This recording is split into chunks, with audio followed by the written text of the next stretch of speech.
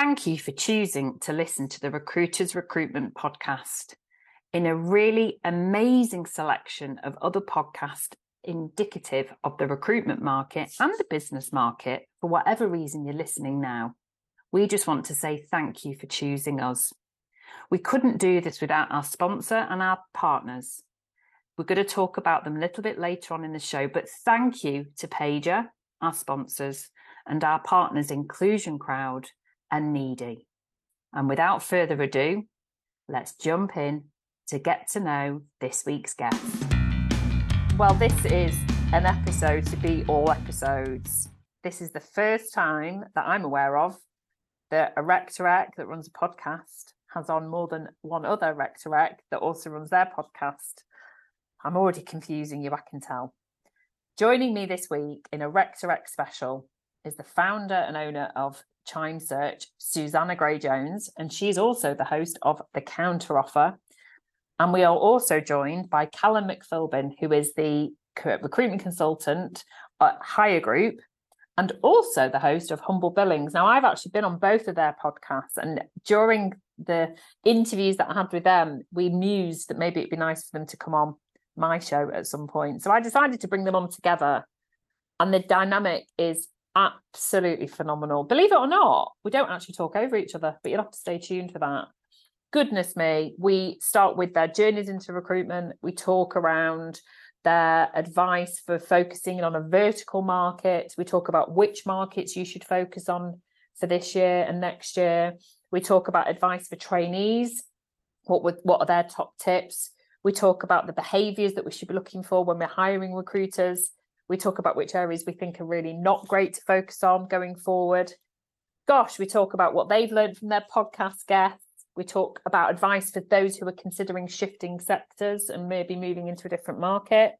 And then we talk about Rec2Rec and whether it is actually the hardest recruitment job of all. So stay tuned. You are in for an absolute treat. It's an extra long episode. So please listen to the end. I promise you it'll be worth it. So without further ado, let's jump in. We are so proud at the Recruiters Recruitment Podcast to be sponsored by Pager. Pager helps recruiters to build personal brands, to identify new business opportunities, to attract those hard-to-find candidates, and to basically have better conversations. Now, you will have a large network that you want to build credibility with on LinkedIn, and sometimes posting content every day feels impossible. Now, that changes once you have Pager. Pager provides you with the ideas, the content, and the scheduling capability to produce daily content to build out your own personal brand in minutes. And for business development too. Pager identifies companies that are advertising jobs, have key hiring indicators such as funding rounds, mergers, acquisitions, or senior appointments, and then alerts you to this daily. Pager also enables you to write candidate-centric job adverts without bias in seconds. So once you advertise your job, Pager will then automatically create a branded post and publish it to LinkedIn without you even having to lift a finger. So when you want to actively source candidates, you can create complex Boolean strings in seconds. All you need to do is to provide the job title and location.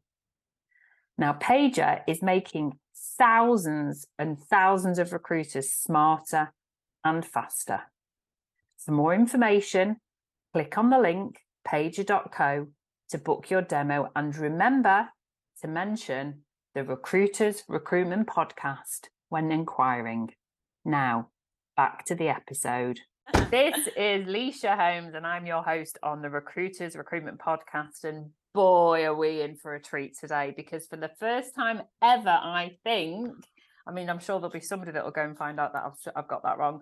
We are about to have the first ever Rec2Rec collaboration on a podcast here I'm recording here in the UK, but it's actually an international Rec2Rec podcast as well.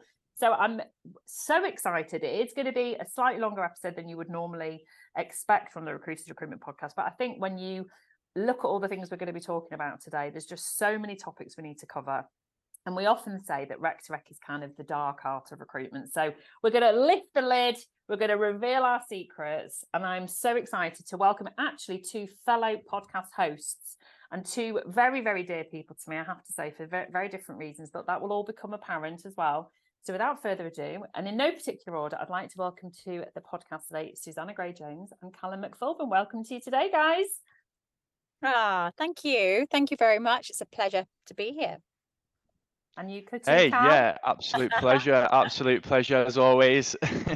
That was very chivalric of you. So in that order, without further ado, Susanna, would you like to explain who you are and what you do?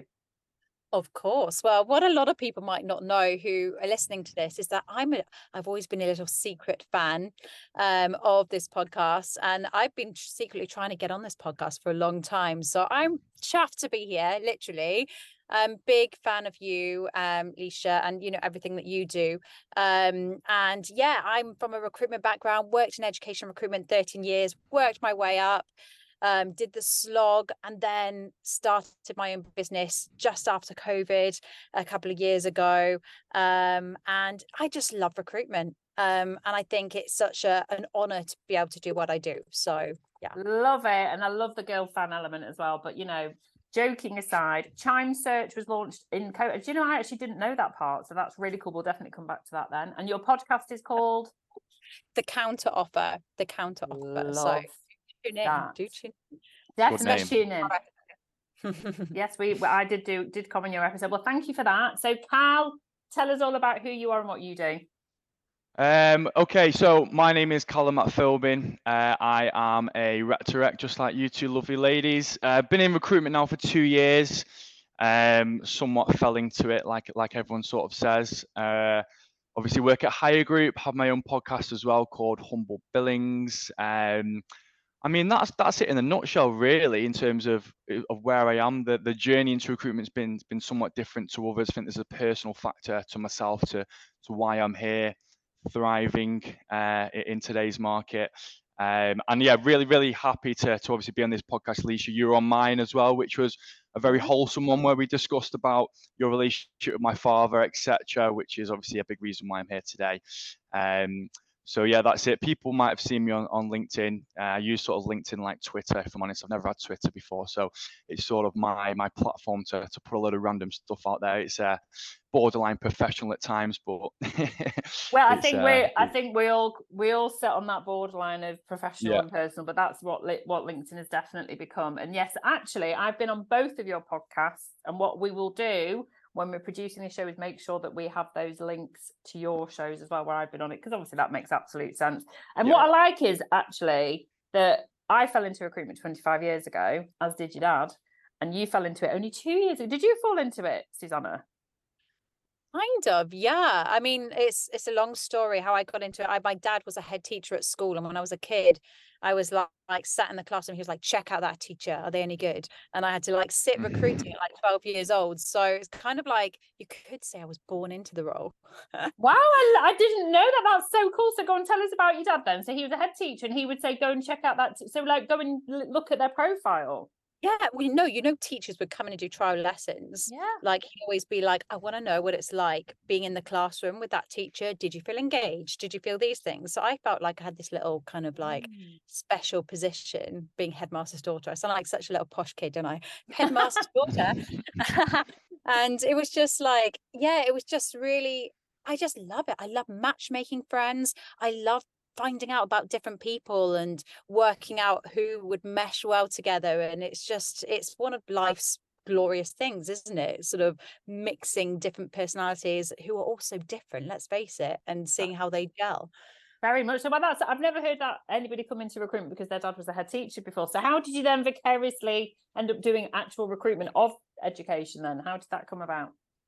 I didn't even know it existed. I was in sales, had courage to get on the phone to people. And then someone was like, you should try education recruitment. And remember back then, everyone used to say recruitment's so cutthroat. I remember my boss saying to me, good luck, Suze, you'll struggle. It's so cutthroat. And it's absolutely awesome. I mean, it's freaking hard, isn't it? But like, it's such a great job. And it felt natural to me because I studied education and the sales part as well. And I don't care what anyone says who's listening to this, sales is part of recruitment. Sales in a nice consultative way, but it is part of recruitment. And if you are good at that, then it's likely that if you can do the multitasking thing, I think that you can be an elite recruiter as well. Yeah, no, I agree with you totally. And we will definitely come back to that, hold that thought about sales and this, as we record this, you're probably listening to this now as we've turned into 2024, or we're about to turn into 2024. But as 2023 has been one of those years, it's been the leveler year. And it's where the concept of sales and business development has been used as a kind of, double-edged sword. And I'm really pleased you've said that, because I think, to me, the best recruiters and the most natural recruiters are the ones that don't think about the fact that we're selling. That it's a natural process for us to do it. It's not, oh my God, I've got to pick up the phone and sell it. It's, oh, I need to speak to that person. And that's why I've always maintained that if it feels arduous to actually pick this up, you are in the wrong job. Yeah. And I think when people say sales as well, they often think of that stigma, don't they, of car salesperson. But sales can just mean influencing people and being able to have a positive consultative approach. And I think that's what I like to try and have anyway. Yeah, I love your story. That's so cool. And just as before we move on to Cal, and your dad, so you do the whole singing thing with your dad, don't you? The choir. I love that part of your personality. She's got an amazing voice, Cal. She's got the voice of an angel. Really? Yes, everybody needs to know that wins about over Susanna. candidates. Oh, she's just embarrassing me now. But I think the creative element's really important as well in recruitment, and like just going through LinkedIn on a daily basis. Like I see both of you guys posting awesome things that are really creative, and I think, oh, that's really like unique. And I think it can be a really good skill for a recruiter to have that creative element. I definitely agree. Well, we'll definitely come back to the LinkedIn element. Well, thank you for that, and I think you should definitely sing more on LinkedIn then, if you're saying that. Cal, you indicated in your intro that we're here because of your dad. I mean, you're here because of your dad for biological reasons, but let's talk contextually how your story into recruitment began with your dad. Similar to Susanna's dad, actually, I was a teacher for 4 years and worked in a high school. It was a borderline mainstream school, so it was under special measures at the time. As you can imagine, obviously that comes with its challenges. Actually never went to university, so the job itself was sort of an apprenticeship. So I went to college and sort of did that whilst I was doing a course there. Started off in the P department, sort of worked my way up essentially to head of year at the end point. Like I said, I was there about 4.5 years. Now, this was before my dad passed. So for context, my dad passed away in 2017. I started in the school at 2018, but there was almost this sort of like cloud over my head where I was constantly, wanting to achieve more. As a 18-year-old getting called sir in a school, like, it's a pretty good achievement in itself. But I think for me, the money element, I mean, you can get paid well in a school. You are prorated for all the holidays, X, Y, Z, and I think I started seeing a lot of advertisement online about recruitment. I spoke to a few friends at the time. They were like, "You'd be really good in it," and I was like, "Funny enough, that's actually what my dad did." So I looked into it a little bit more. My dad obviously still has a LinkedIn profile, so I sort of remember going on his profile, seeing what he did, and he did Rec2Rec. So I was like, okay, if I'm going to do recruitment, like, I'm going to do something similar to what my dad did. Funny story, actually. I always remember being quite young and walking around Argos with my mum. As a kid, as you do, you sort of go, "I want this, I want that," and she just quite angrily like gritted her teeth. She was like, "Ask your dad." I was like, "Why?" She was like, "Your dad earns my yearly salary in a single month." I was like, "Give over, no way." Obviously, I was a young kid then, and I actually brought that conversation back to my mum at the time, and I said, "Look, I'm going to join recruitment. Like, you're probably going to hate me for it." She was like, "No, I think you'd be great at it. As long as you can sort of balance the emotional aspect and don't get overwhelmed like your old man did at times, go for it." So that's essentially what I did. I remember in my interview process with Matt Sullivan, who runs Hire Group, and obviously when I told him that the reason why I'm here, similar to what you said, Susanna, like, you didn't know what recruitment was. And I honestly didn't know. It was just something that my dad did, and I know that he earned a lot of money. And I think that just that sole reason, having that personal driving factor of wanting to curiously explore an industry which to me was quite close to my heart, Not saying that's the only reason I got the job, right? I'm pretty good at what I do, but it was a big element into why I essentially got hired. And I think it's all about, for me, trying to finish off his legacy. No, that's just made me go all goosebumpy. That is nice.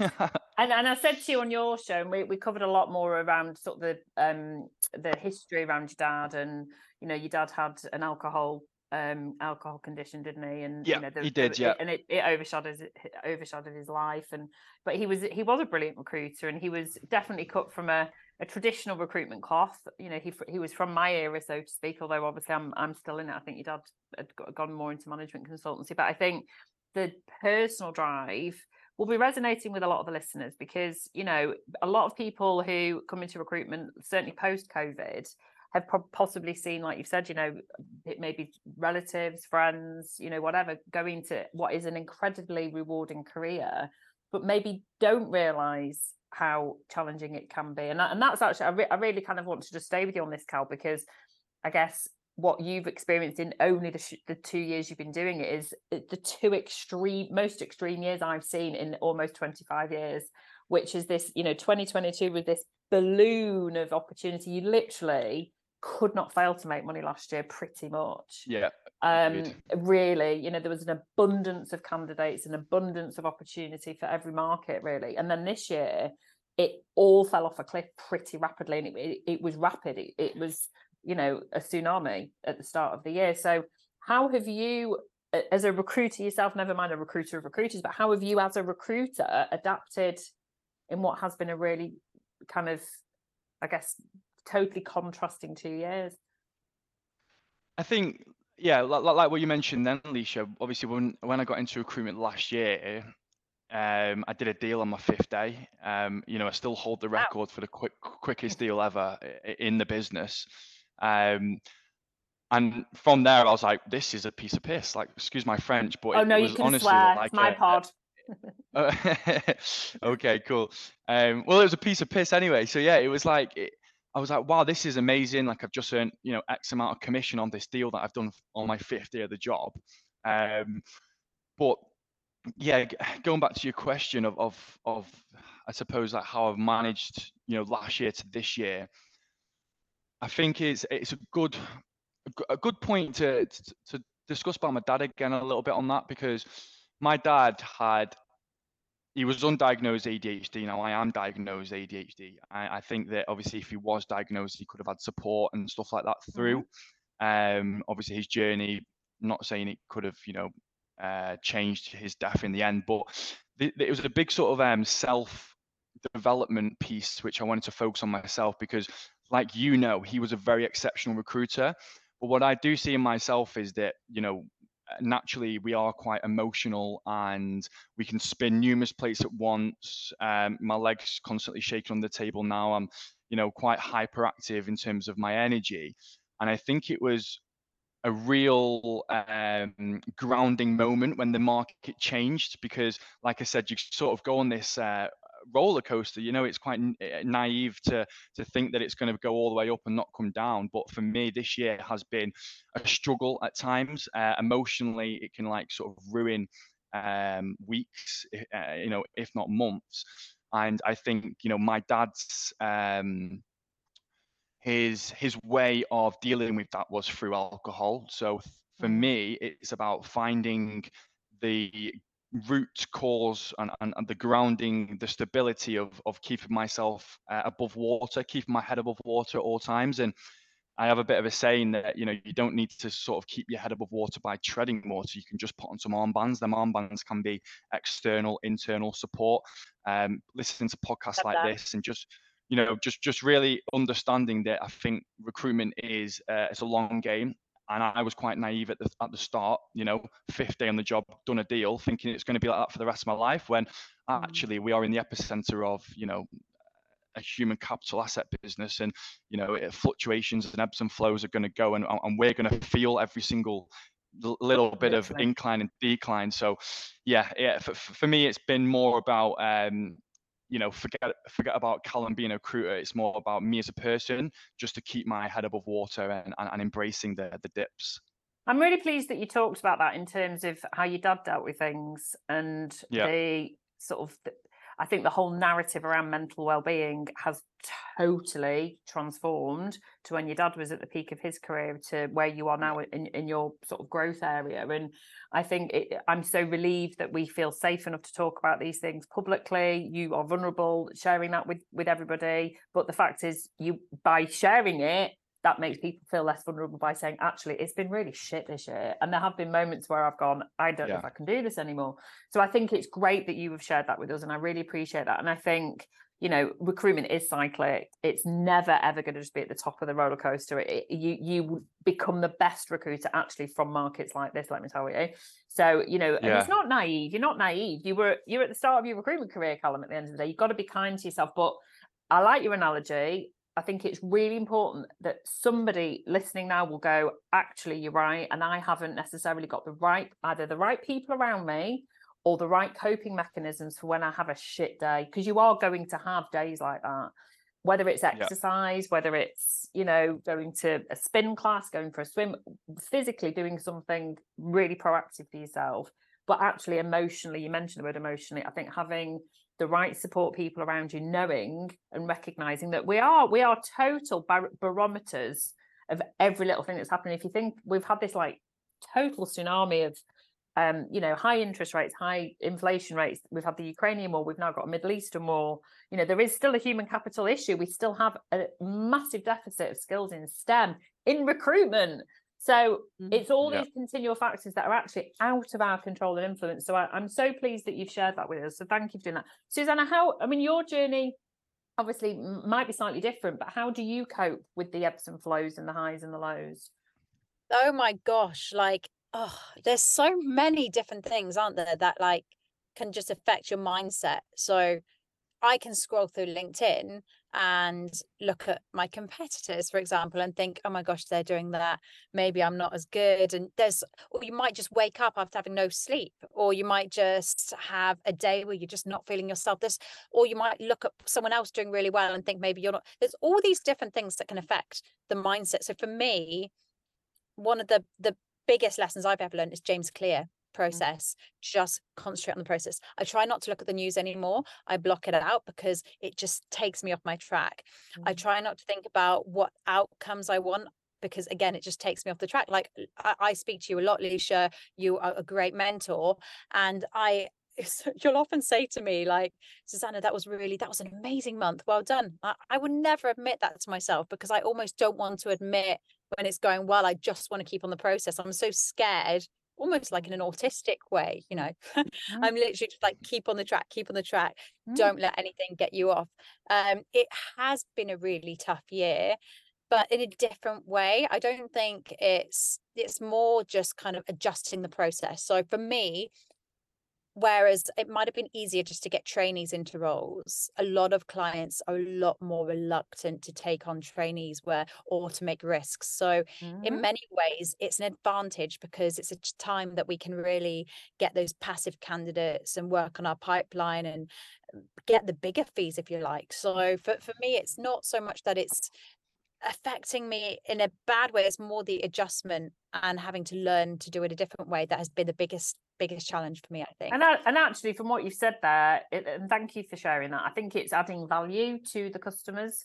You know, that's where I mentioned it before in response to Callum, it's in the challenging markets where you really build trust with your clients, because you're not trying to just push any old trainee on them or any old candidate that's come your way. This is somebody who is trusting you with their career wherever they're at in that journey. And I think there's a lot to be said for recruiters that have still got their jobs right now, that maybe haven't done as well as they did last year, but they're, you know, presumably washing their face, making enough money, and they're doing the right thing by people. And that's, I always say, I earned my stripes as a Rec2Rec in the recession of 2008. That is when, feedback wise, I would get my clients and my candidates saying to me, even years later, saying, we knew we could trust you because you wouldn't let us move. You wouldn't let us move, even though you could have made a quick fee out of us, because why on earth would you leave? You didn't have enough reason. So I think there's a lot to be said for that. You also made another change this year. I don't know if you know this, Callum, but Susanna moved to Dubai this year.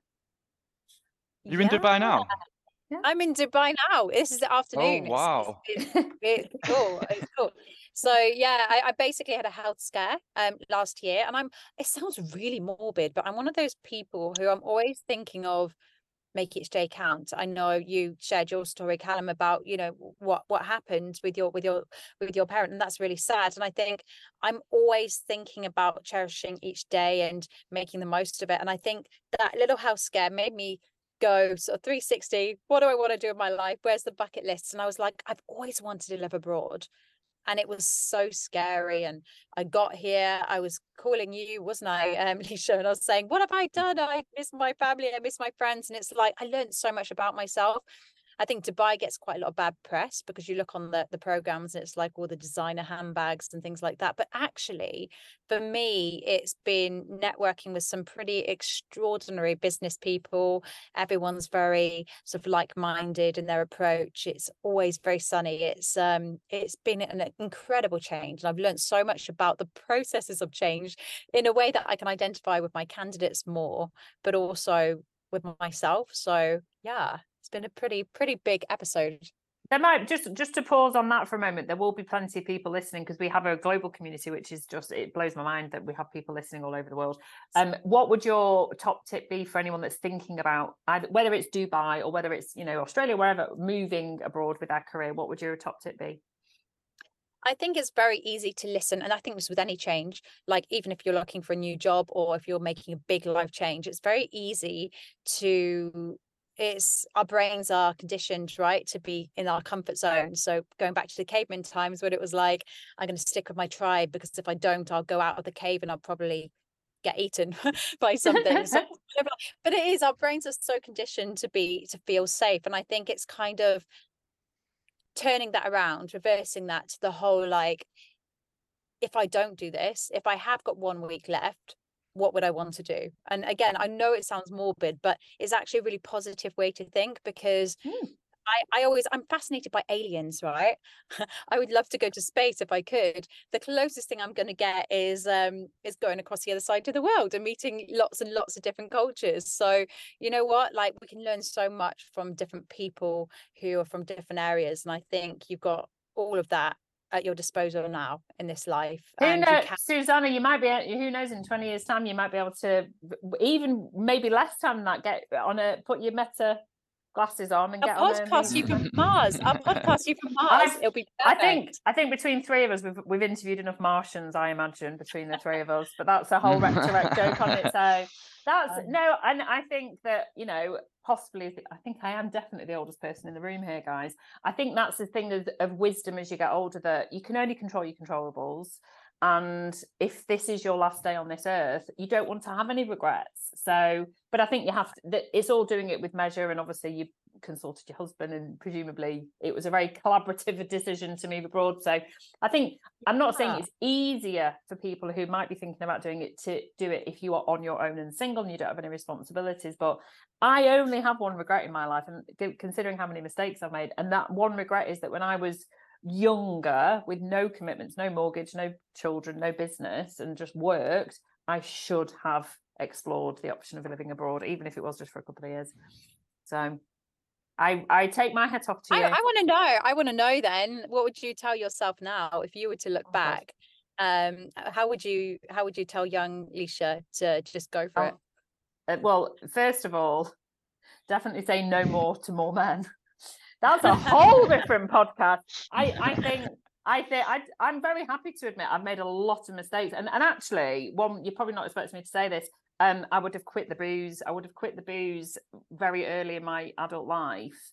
And the reason I say that is that most of my fuck-ups in life have been down to, I've not necessarily been drunk, but I've been in a continuous state of hungover, waiting for the next session. And I know now, having been sort of sober for nearly 7 years, that had I been me now, and I know I'm wiser and I'm almost 50, etc., but had I had the clarity of thought which sobriety gives you, and only sobriety can give you, which is actually our default when we're born, but anyway, I would not have made a lot of the decisions that I have. And I think that's the decision that I would, that's the one piece of advice, which is basically saying no. It's saying no to societal expectation, which is go and have a drink, go and do this. So that's what I would, just be braver. and bolder. It's very hard to get alcohol over here. It is very hard. Yeah, I've heard. Yeah. It's I'm sure we can talk about that, but I'm keen not to focus too much on sobriety, because people have dropped in to hear about the background to Rec2Rec. Now, one thing that is different between you and me, Callum, apart from the fact that I'm twice your age, but that's besides the point, is that I've never called myself a niche Rec2Rec. I actually recruit across every single recruitment industry, every single sector within the Northwest, whereas you've gone down that niche route. So just if we need to backpedal a little bit, just talk us through how you've arrived at this point with your desk. So when I started, I was a graduate recruiter in London, always have been. It's funny enough, actually, in the office now, we're based in Manchester ourselves. I'm actually the only guy from Manchester, out the whole office, maybe bar another one. But I was a bit put out, to be fair. I wanted to do Manchester for its ground turf. I could get on with the Northerners more. Like, I just thought it made sense. But my boss was like, no, do London. It's a bit of a tougher market. We need someone like you with a bit of backbone to kick down some doors. So kick down doors I did, Lysha. I sort of progressed pretty quickly. Got a team of 3 underneath me, doing really, really well on just graduate recruitment across London. And I built a load of solid relationships to the point where, that's why I had to start hiring for my team to sort of deliver into them roles which I was bringing on. And I was getting a bit annoyed, because what I was finding was that the market was slowing down in terms of graduate and junior recruitment. A lot of internals were coming into play, people reducing spends. The dropout rate was going like through the roof. And I remember just feeling the money sort of go through my hands. Now, there's someone in the business here who does life science recruitment, specializes in Rec2Rec life sciences, and he's done that ever since I've been here. And he was actually the top contingent biller last year. And I sort of thought, okay, he must be doing something, right in his market. He's like the go-to person for that space. So, I sort of did it off my own accord. Didn't tell my boss. I just sort of branded my LinkedIn as I'm doing renewable energy and clean tech in London. And he was like, I've just seen this post. Like, what are you doing? Like, you've got a team that are all doing graduates. I went, no, I'm doing this. And the reason being is because I think it's a very forward-thinking market in terms of, where the world's going. I was, driving down the road the other day, and everything posted on energy and renewable this and everything I'm seeing is regarding bringing the world to a more sustainable place. So I think with these, it's difficult to say obviously why. I'm still obviously learning the market itself. There's lots of pros and cons which come to that. I've been doing it now for about 3 months. I've already closed the highest deal that I've ever done, which was quite juicy, which was an associate director. But again, I wouldn't have had access to this if it wasn't for me exploring a market and a space where, in my opinion, there's no other Rec2Recs who are doing it at the moment.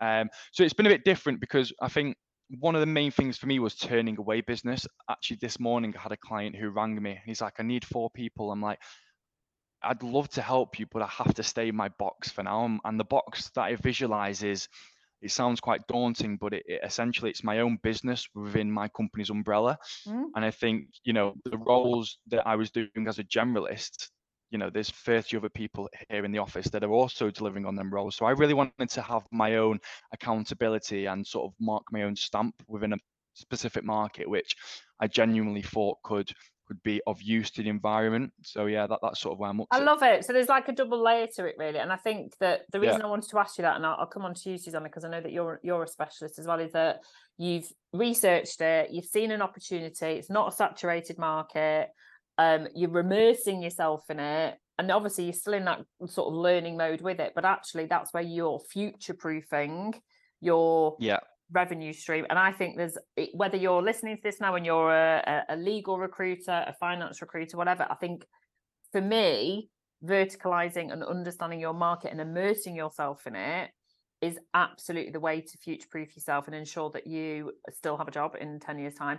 And although I started off, and I'm not sort of going back on what I've said, I immerse myself in the Northwest. All I do, I turn away business that's outside the Northwest, because I know every single agency in the Northwest. I know every single, you know, who the movers and shakers are, who the good companies are. And so my benchmarking skills within my small parochial market, come on, Northwest, is I don't believe there's another expert that knows the Northwest, because I've been doing it for over 20 years. So I basically am embellishing what you're saying there. So Susanna, you also are a niche specialist. So how do you find that benefits you and your customers? It benefits the candidate so much, because the minute that they talk to you, I think the best kind of Rec2Rec, or the best kind of recruiter in general, they will walk away from a conversation, ideally a Zoom, ideally not 10 minutes telling you about a job, but they'll walk away from half an hour, 45 minutes, an hour with you, knowing more about what their market is doing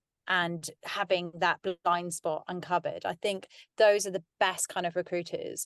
And you might not even talk to them about a job. In fact, it's better if you don't until maybe the second call, when you've already got that trust. So I think like having that ability to say, okay, well, this is what you're billing. This is what you'd be billing if you went to this company. This is what you'd be billing if you went to that company. But what you don't realize is that you could actually, even though that's lower, you could actually have a higher ability to get the days or get the business if you work to this company, because they offer XYZ. So I think like offering that to a candidate is offering value. And I cannot stand Rec2Recs, none of us do this, but who put posts on LinkedIn saying you need to leave your job now. You might think you're happy, but you need to leave now. I'm like, no, actually, some people, they just need to stay, and that can be our job as well, to reassure them. It's like you were saying, Lysha, during the recession and things like that, just, you know, you want to be that trusted ally for your candidate, and that is where you move away from thinking, oh, I'm having a crap month, but thinking in quarters, thinking ahead, because those long-term relationships will give you the highest fees. So we might feel like we're doing crap right now, but we could be on the brink of our biggest ever What year. she's just said, it will happen. I've been through that many cycles. And I think, so basically, just to summarize, insights, market intel, which, by the way, you can also then do for your clients too. And you then are building, the next key thing that I've taken away from what you just said is partnership. And that's the only way to cement your future as a recruiter, in my opinion. To not even think about AI. I don't want to talk about AI today. It's just so boring. It's just so boring. It's there. It's here. We're doing it. We're using it. But the way to future-proof yourself is to create a mindset of partnership. And that's why I think that integrity is about doing the right thing every single time. And if people want to share those adverts, I mean, I don't know who responds to those adverts personally. I mean, I really don't know who responds to those sorts of job adverts anymore. Do recruiters actually? I mean, maybe the candidates of the recruiters, so maybe engineers do, but I don't believe any recruiter actually responds to an advert like that. I think you have to nurture. I think you have to court. It's quite an old-fashioned word, isn't it? But I think you have to really recognize that in a market like this, where there's so much noise and there's so many people sharing stuff, I think you have to do the right thing. And it is, I think you've actually almost simplified what we are all here to do for our clients and our candidates. Yeah, it's a massive responsibility, and I personally don't take that lightly at all. No, the change that we can have on people's lives. So it's massively impactful. It really is. Now you both alluded to it, and I actually do very little at this level, but I think it's really important, because a lot of our listeners, it's very hard to gauge. I know you both use analytics. We all use analytics, but who your actual listeners are, the only way you actually know is by feedback. And a lot of our listeners are new people to recruitment, and what they're trying to do is elevate and learn, and it's brilliant. And that's why podcasts are the best thing ever. So for those listening who are quite new on their recruitment journey, I want them to hear from you guys, and I'm happy to contribute as well, is what would your top 3 tips be to ensure that they're successful in their recruitment career? I'm going to go with Callum first. What would your top 3 tips be for anybody starting their recruitment journey at the moment? Number 1, some people might not like to hear the word, but for me, be obsessed. I think obsession's painted in a bad light, but for me, anyone successful is obsessed in what they do. Recruitment, you can make a lot of money. That's why we're all here. And, you know, taking away the transactional purpose of that is actually where you're going to see generational wealth. Similar to what Susanna said then, you know, if you are building good relationships, like the best candidates that I've placed have been from conversations I've had 6 months ago. And none of them conversations I had were about a role. It was just genuinely just learning about that candidate, where they are in their, scenario right now, and just building a picture for them. I'll never, ever, ever, ever just sell in a role straight away. It's just not the way I do things. I think, yeah, number one top tip would just be obsessed. So that to me is, like I said, it's painted in a bad light for me, but it's really not. If you look at Kobe Bryant's personal trainer, he said he wrote a book called Relentless. I watched one of his podcasts, and he said to me, he said, look, like, he is the best basketball player ever to walk the earth. Let's just say for story's sake. And the reason why is because he was obsessed in the small details. So obsession comes in the detailed orientated focus. And what he did was he used to walk around the basketball court and bounce the ball before every game, and notice like certain points where the ball wouldn't bounce as high. Know not to go there in a game or tackle someone else if they're during the game. He was also shooting some baskets before the game, and they said to the referee, can you measure the basket? And he said, I've just measured it. They had a back and forth. They ended up measuring it. It was half of an inch too low. You don't get that unless you're obsessed. There's unhealthy obsessions, of course, but I think if you really want to do well in this market, obsession comes in the details. So that would be number one. Number two for me, it probably would be the branding. Branding's number one for me in recruitment. I know, Lysha, obviously you've been here before LinkedIn. We talked about that on our podcast. LinkedIn wasn't a thing. I'm a dinosaur. Yeah, no, it's true. No. It just made me laugh the way you said it. I was here way before LinkedIn. I've been here forever. You created LinkedIn. You created it. No, honestly though, in all seriousness, sorry. In all seriousness, no, I speak to many clients at the moment, and that they're the same. Like, I've been asked to do personal branding training for their consultants, and I think right now, like you mentioned before, with job adverts and stuff like that, not a lot of people do apply, but it's just getting your face on people's feed and getting your face on their radar. Like, I know I am the go-to person in the market I'm doing, and it shows, because if I put, something out there, the market comes to me. So that would be number one. It would be like branding, whatever that looks like in your key area. Focus on, making relevant post. It doesn't just have to be about jobs. It's a bit generic. Tell a story. The branding is your personal story, and I feel like I've done pretty well on that. And then the last one would be, I know it's it sounds normal, but not a lot of recruiters do it. And if you are really on into your recruitment journey, just take this from me, because this is something I did really, really wrong at the start. I didn't ask questions and shut up. I would literally just like ask questions and then just like jump down the throat and just like tell my piece. And I was relating with everyone. And I think at some time, it was very transactional for me. I was just thinking of the fee. So asking questions and shutting up is a real big thing for me. Like, actually listen to what they want, where they are. And I think that's where you can really separate yourself from other recruiters. So that would be, all three: obsession, ask questions, and shut up in your branding. Definitely. Well, I just want to, there's from my era, Bill Borman, who is very still prolific in the recruitment industry, very influential. He trained me back in the 90s. There's one phrase, that what you just said there about active listening, which is, you've got two ears and one mouth, you need to use them in that order. And it's such a visual thing. It's so, and then you just don't even need to explain it, do you? And it is actually, I love your three. And I think that obsession is because we associate it sexually, don't we, with going after somebody that you fancy. But actually, I don't know, maybe that's me.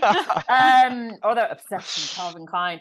About you. You're talking, this is where my brain goes, you're talking about passion and relentless learning, and I love everything that you said that, and I could not agree more about personal branding. And yes, I have been here in the world before LinkedIn and after LinkedIn, and I would like to think that I'm also a hugely, I'm a good advocate for how to emulate what personal branding is actually about, which is your authentic voice, which is you not trying to be somebody else or use ChatGPT too much, where you're just boring the tits off everybody.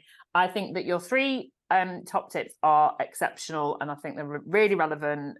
And I really hope that whoever's listening now that's in the start of their journey, they take that on board, particularly the active listening, because I think that's a life skill.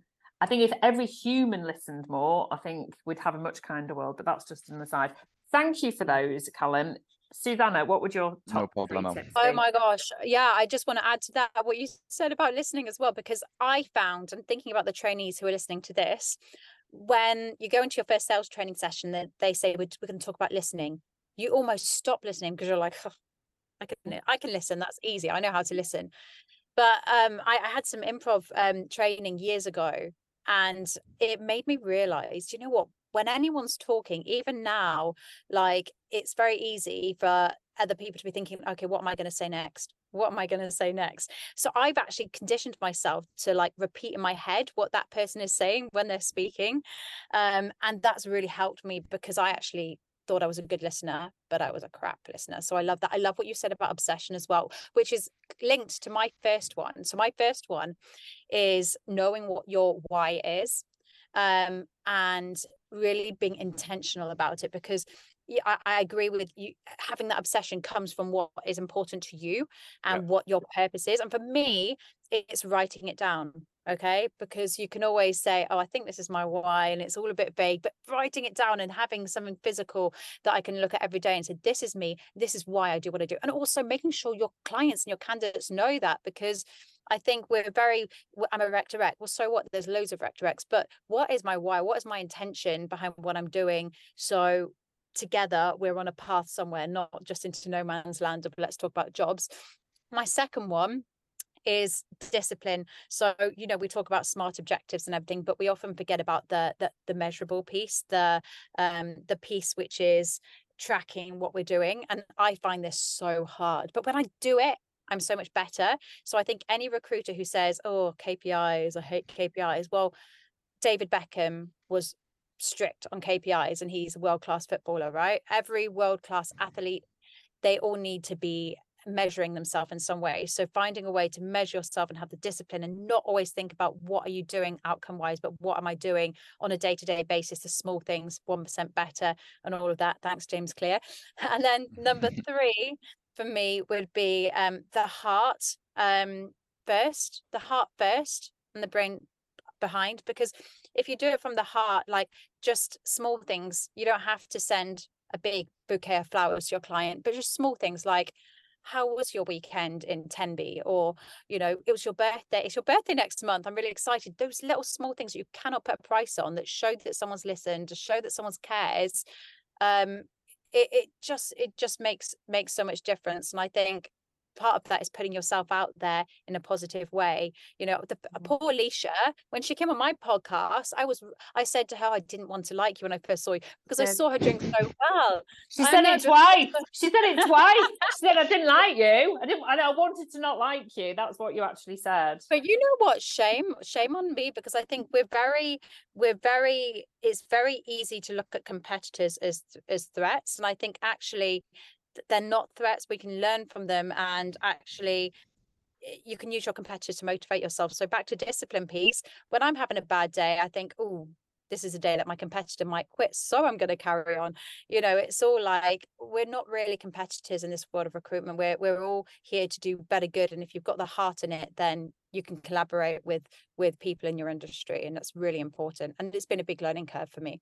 I absolutely love everything that you said there, and I think, you know, that's, for me, we don't talk about the heart element enough, and we don't talk about kindness enough, and we don't talk about caring about what we do, because it's, you know, cutthroat, we're sales, we need to make money. But actually, again, if we're talking about a career and longevity, you will burn out if you don't actually have the why.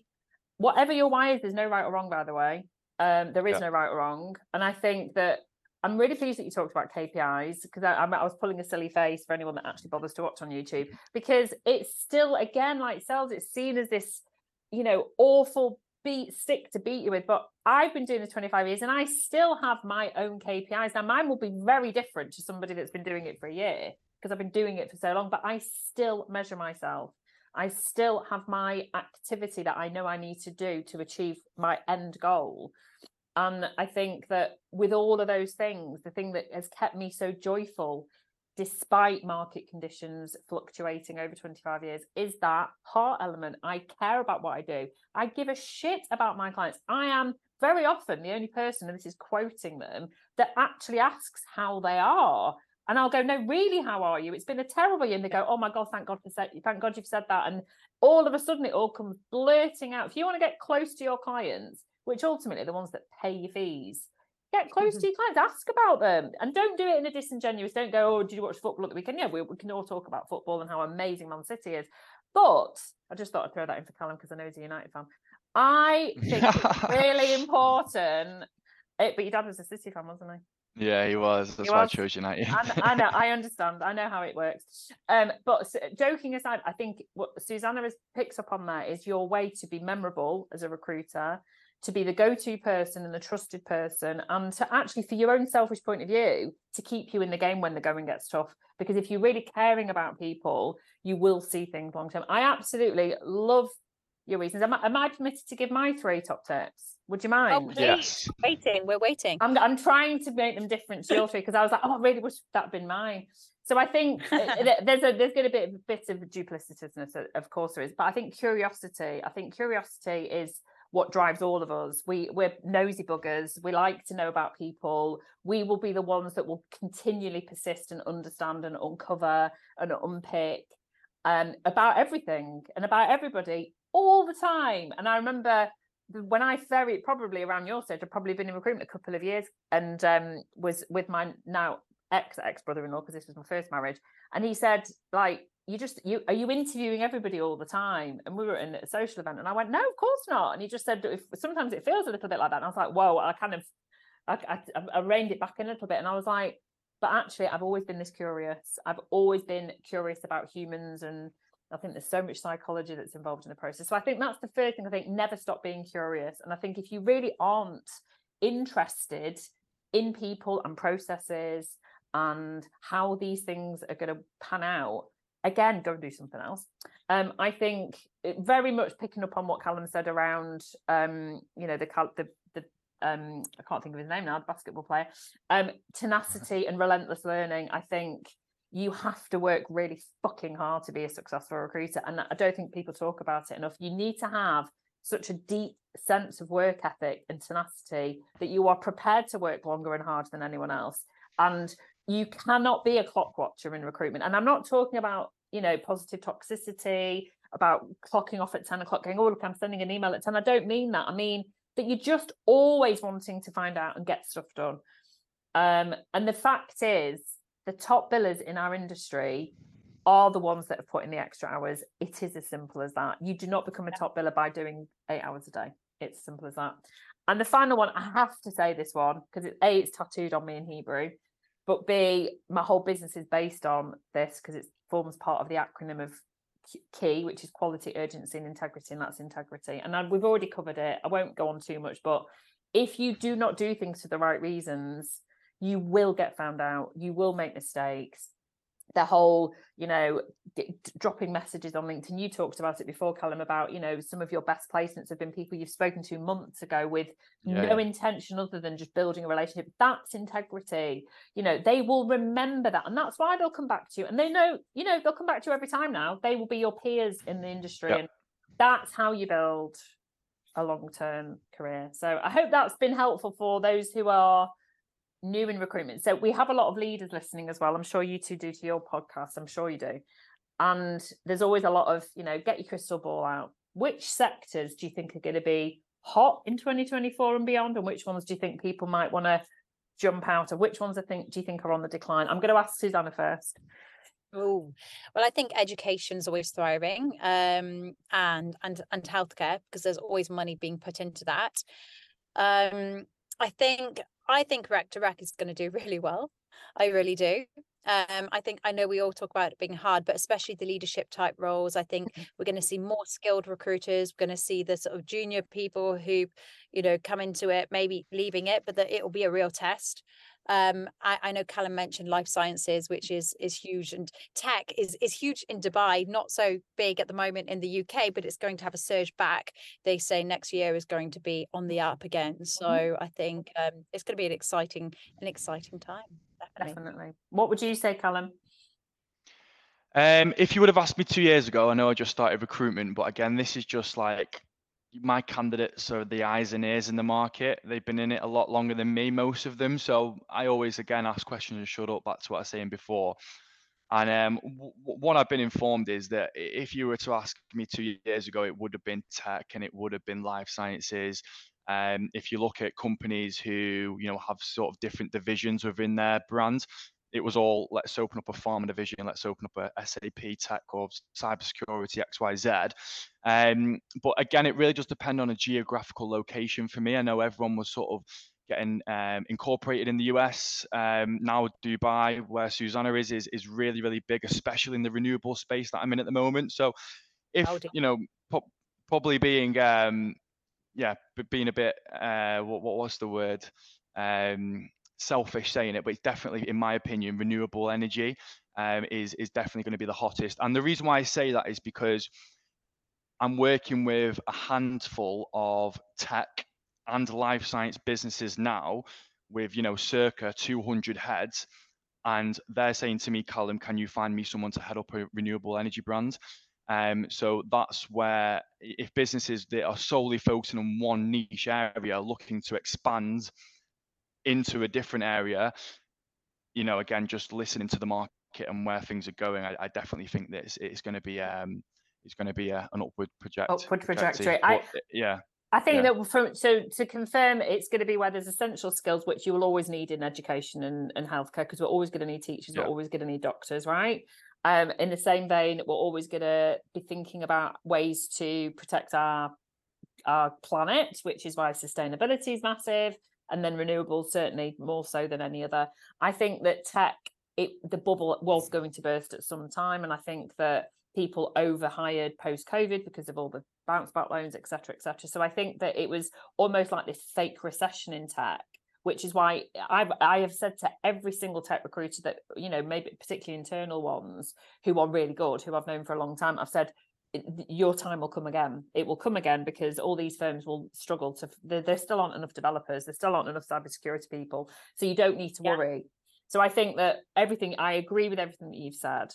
I just think if you're listening to this as a leader and thinking about how to, again, circumnavigate into new revenue streams, just think about where you want skill short, but skill short because the need is there for growth, not because actually it's tool makers that, and work study engineers that we don't use those skills anymore. So think about, protecting yourself. What can get replaced by robotics? Because if it's getting replaced by robotics, then potentially that's that's not a growth area.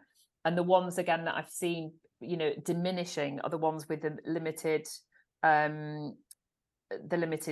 GP margins are getting squeezed, etc., etc.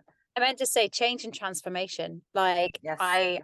There's a biller doing 1.7 million. I couldn't believe it. Like in one of the companies that I'm trying to headhunt from. And like change and transformation. Change and transformation is huge. And I think a lot of Rec2Recs and recruiters stay away from it because they're like, don't understand. What the hell? What is change and transformation? But the minute that, the best way I describe it is a company that needs to have a change, whether it be finance or tech, and actually it's quite simple, and so much money in it. Because of this. So on that basis, I want to pause and ask this question to both of you then. There are plenty of recruiters. I did this, and I don't know if you did it actually, Susanna, but I've done it in my past twice. And no, not just get married, is I've changed sectors twice. So what would your advice be? What would your top tip be to, let's say somebody's listening to this now going, oh my God, I'm in, and I'm not being disingenuous about industrial, but I know that it has been a very challenging industry for industrial because of things like robotics. It's replacing the human element. So I don't think it's particularly a growth sector for a lot of companies. So what would your advice be to a recruiter going, I know I'm good, I know I've got the skills, I've still got the desire, I've got all the things we've talked about, curiosity, tenacity, etc., etc. How would you advise them to go about changing into a different sector that's on the up? So Callum first. Research first before anything. Like, there's no point making the jump because you could just end up making the jump for no reason. Going back to what you said, Lysha, before, you've got to have that why in why you're actually doing it. Back to the obsession piece, you've got to have, you know, an actual deep desire and a curiosity into why you want to explore that market.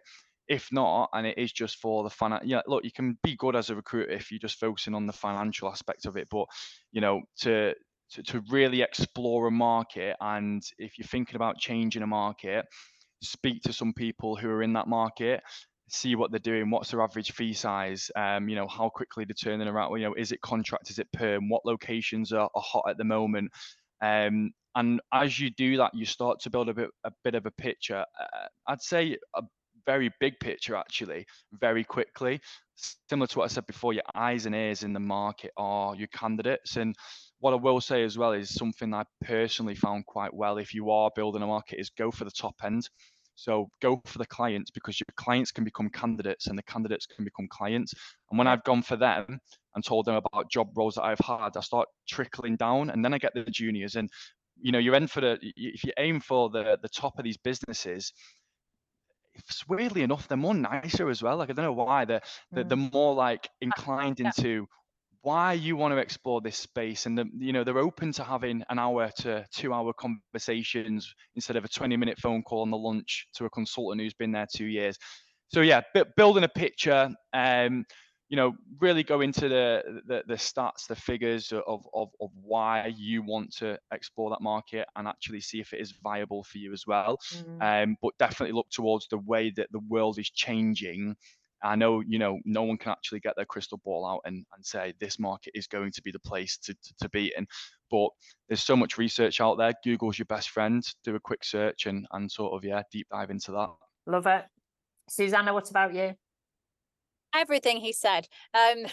But genuinely, I think one of the things you did just say, Callum, which I completely agree with, is knowing why you're doing it. Because the amount of, I mean, it is really tough to, you guys might disagree with me, but I made quite a few fees from people changing sector about 2 years ago, and now it's so difficult, and they have to be exceptional. But most importantly, when they go to that interview, if say I wanted to go into finance, to say I want to go into finance because I want to make more money, doesn't really cut it. Have a genuine reason. I know you said this, Callum, and I cannot emphasize it enough. Like, I actually say to my candidates, you need to have a better reason than that. Yeah. You know, you really do. The toughest interview that they have if they're changing sector needs to be with us, the recruiter. Absolutely. Hallelujah. We're the barrier. We'll come back to that in a minute. No, I agree with you. And I think, I don't know about you two, but this is why I could never switch out of Rec2Rec, because I love recruitment. I love everything about recruitment. And so I look for that level of passion and enthusiasm and due diligence from someone that's saying, look, I'm stuck doing this desk, but I really want to go into finance. And this is why I'm married to an accountant. My dad was an FD, whatever the reasons. Yeah. Those are good reasons, actually, because you've immediately got a network of people. So actually, I think you don't need to over-egg the pudding. I think it should become pretty obvious why you want to go and work in a sector. And I can't emphasize enough what Callum has said. It is not enough to say, well, because there's more money in them, their hills. Because sometimes, at some point, there might not be. And you've still got to then prove that you've got what it takes to make it successful. I'm really pleased I asked you both that. So you both interview people sat in the hot seat. And you can name names if you want to. I'm happy to tag people. But what's the best piece of advice you've both learned from one of your podcast guests? I'm going to go with Susanna first. Oh, sorry. So mean. The best piece of advice that I've ever learned from one of my podcast guests is to put yourself out there. Okay, you also mentioned this, Lysha, but I think to put yourself out there, I think is so important. And it sounds so obvious, but a lot of people don't do it in an authentic way. So I think be true to yourself, and remember, people are going to slag you off if you do. They will slag you off if you don't. So just do it anyway, and get something that inspires you out to the world. Because if it resonates with one person, that's enough. Totally. Familiarity. I love it. Damned if you do, damned if you don't. And if you have to be Marmite, just be Marmite. No, I love that. And that again, this is all so holistic, because Callum mentioned before about personal brand being one of the key things that we need to think about as recruiters. So what you're saying there is that, but you have to then go and put yourself out there. I love that, Susanna. That's great. And thanks for the mention. What about you, Callum? What's been the biggest learn from maybe one or all of your guests? Doesn't have to be one. So first, I'd just like to say I do wing all my podcasts completely. Sort of learn that people don't like the fact that I don't really structure it. So one thing I have learned, funny enough, is actually just like using my diary. Again, just having sporadic ADHD, everything's stored in my brain, but other people do like to see things. So, I've sort of learned that your calendar is your best friend. I know it sounds so normal, but like I actually never used my calendar up until about 6 months ago.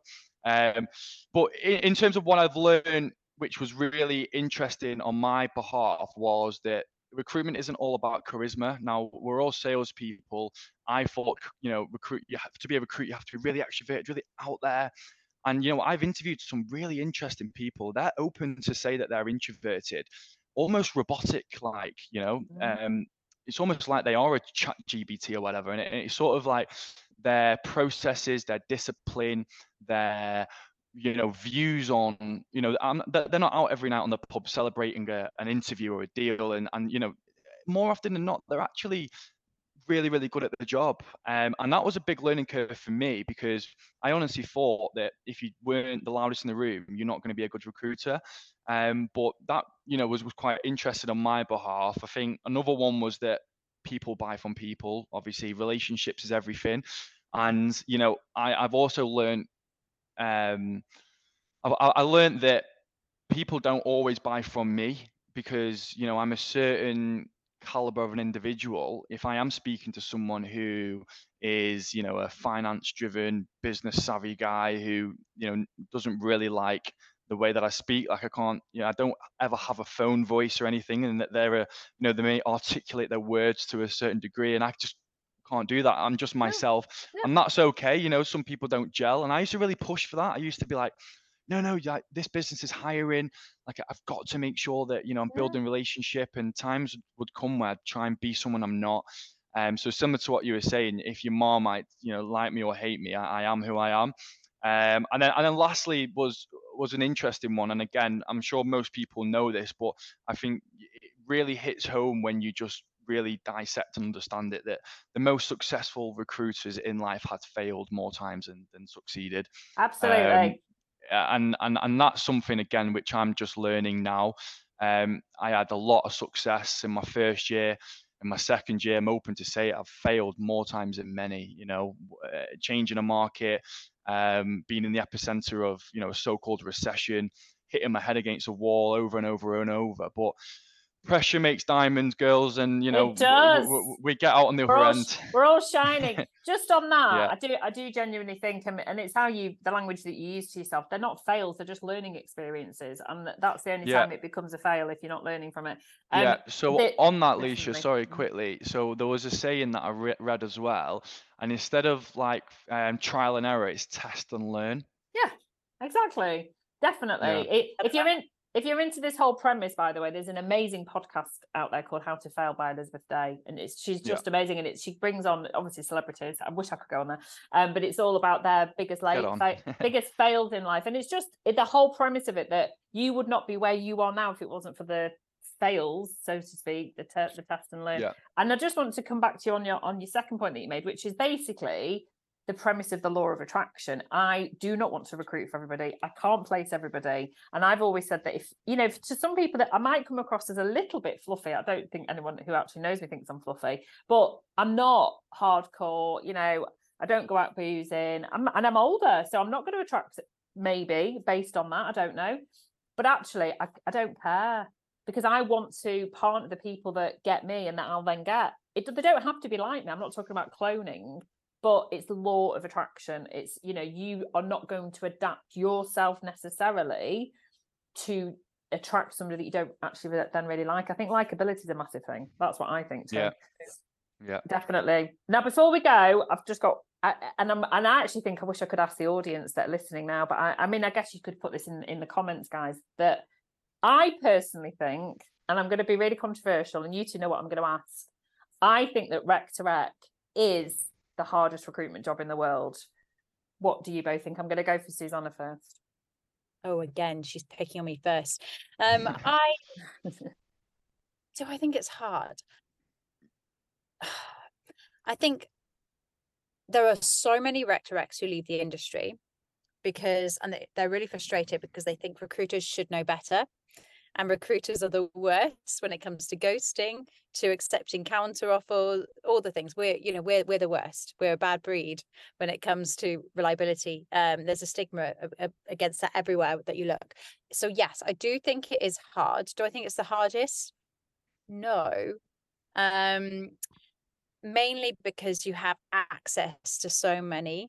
LinkedIn is thriving with recruiters. So actually finding them, if you're in some industries, like for example, education, finding teachers is almost impossible because they're not in one defined place. So I think actually Rec2Rec is not that difficult. I don't want to sound like a twat. No, but I love it.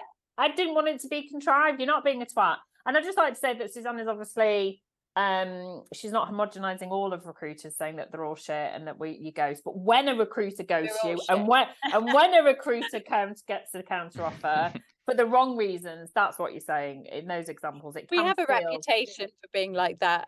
You look on LinkedIn at very angry Rec2Recs, but actually, you know what, like we're all the same. Recruiters, everyone, we all get swayed by counter offers. We get flattered by the headhunting call. I'm a big advocate for all recruiters out there.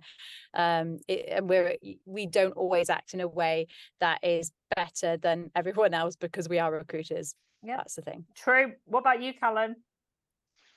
To put it politely, I think that we're in a no bullshit industry. Our clients are literally other recruiters, so there's no hiding, no lying. They know the script, and I also think that what you said, similar than Susanna, like there are a lot of shit Rec2Recs out there, but for me that just gives us a gap to showcase our excellence. Like for me, it's very easy just because the latter end of our title, a lot of people forget about that consultative approach. We're recruitment consultants. We're not just recruiters. If you can offer more than a CV, I get candidates, clients come for me for market insights from competition, benchmarking, whatever that looks like. You've got to offer more than a CV. I've even put people in contact with like marketing agencies to help with their branding because someone might have took a role elsewhere because their LinkedIn look better or whatever.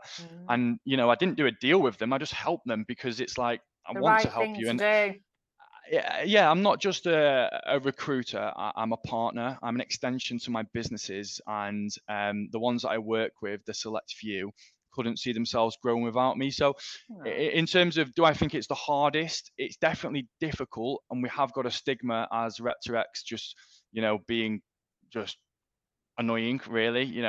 We have to headhunt, so do you, but at the same time they definitely need us more than they think, and that will definitely show, because if you look at how many Rec2Recs are popping up now over the UK, there's a bloody lot of them. So yeah, it must be, compared to when I started, about 3 of us. We are a necessary evil, absolutely. But I think I love the fact that there was no necessary agreement with that. I think that's everyone's experience has been different. But I think recruitment itself is challenging. And I wanted to finish on that question because if there's one thing that I want people to take away from today, it's that we are doing the same job, and be kind. Whether it's you getting a headhunt, I mean, I actually don't headhunt, but that's just because I'm different to every other Rec2Rec out there. I'm totally inbound. But if you're engaging with a Rec2Rec, just be kind and just think about how do you like to be treated by your candidate or client. So that's the reason, it was a bit contrived, why I wanted to ask that question. I mean, we could carry on all day, but we all have jobs to do. So I can't thank you both enough. This has been the most gorgeous dynamic, and we need to do this again. We'll maybe do it again on one of your shows, possibly. Absolutely. Let's do it. So obviously we'll make sure everybody's contact details, podcast information, wishing you both the most wonderfully prosperous and healthy and happy and joyful 2024 and beyond. Thank you both so much for joining me on the Recruiters Recruitment Podcast. Thank you for inviting. My absolute pleasure. The Recruiters Recruitment Podcast is thrilled to be partnering with Inclusion Crowd. Inclusion Crowd put the D into diversity, but do it disruptively. We love that. Really reflecting what we're about. I was introduced to Inclusion Crowd back in 2020, and I've been absolutely blown away with what they're doing to totally transform the recruitment and hiring sector.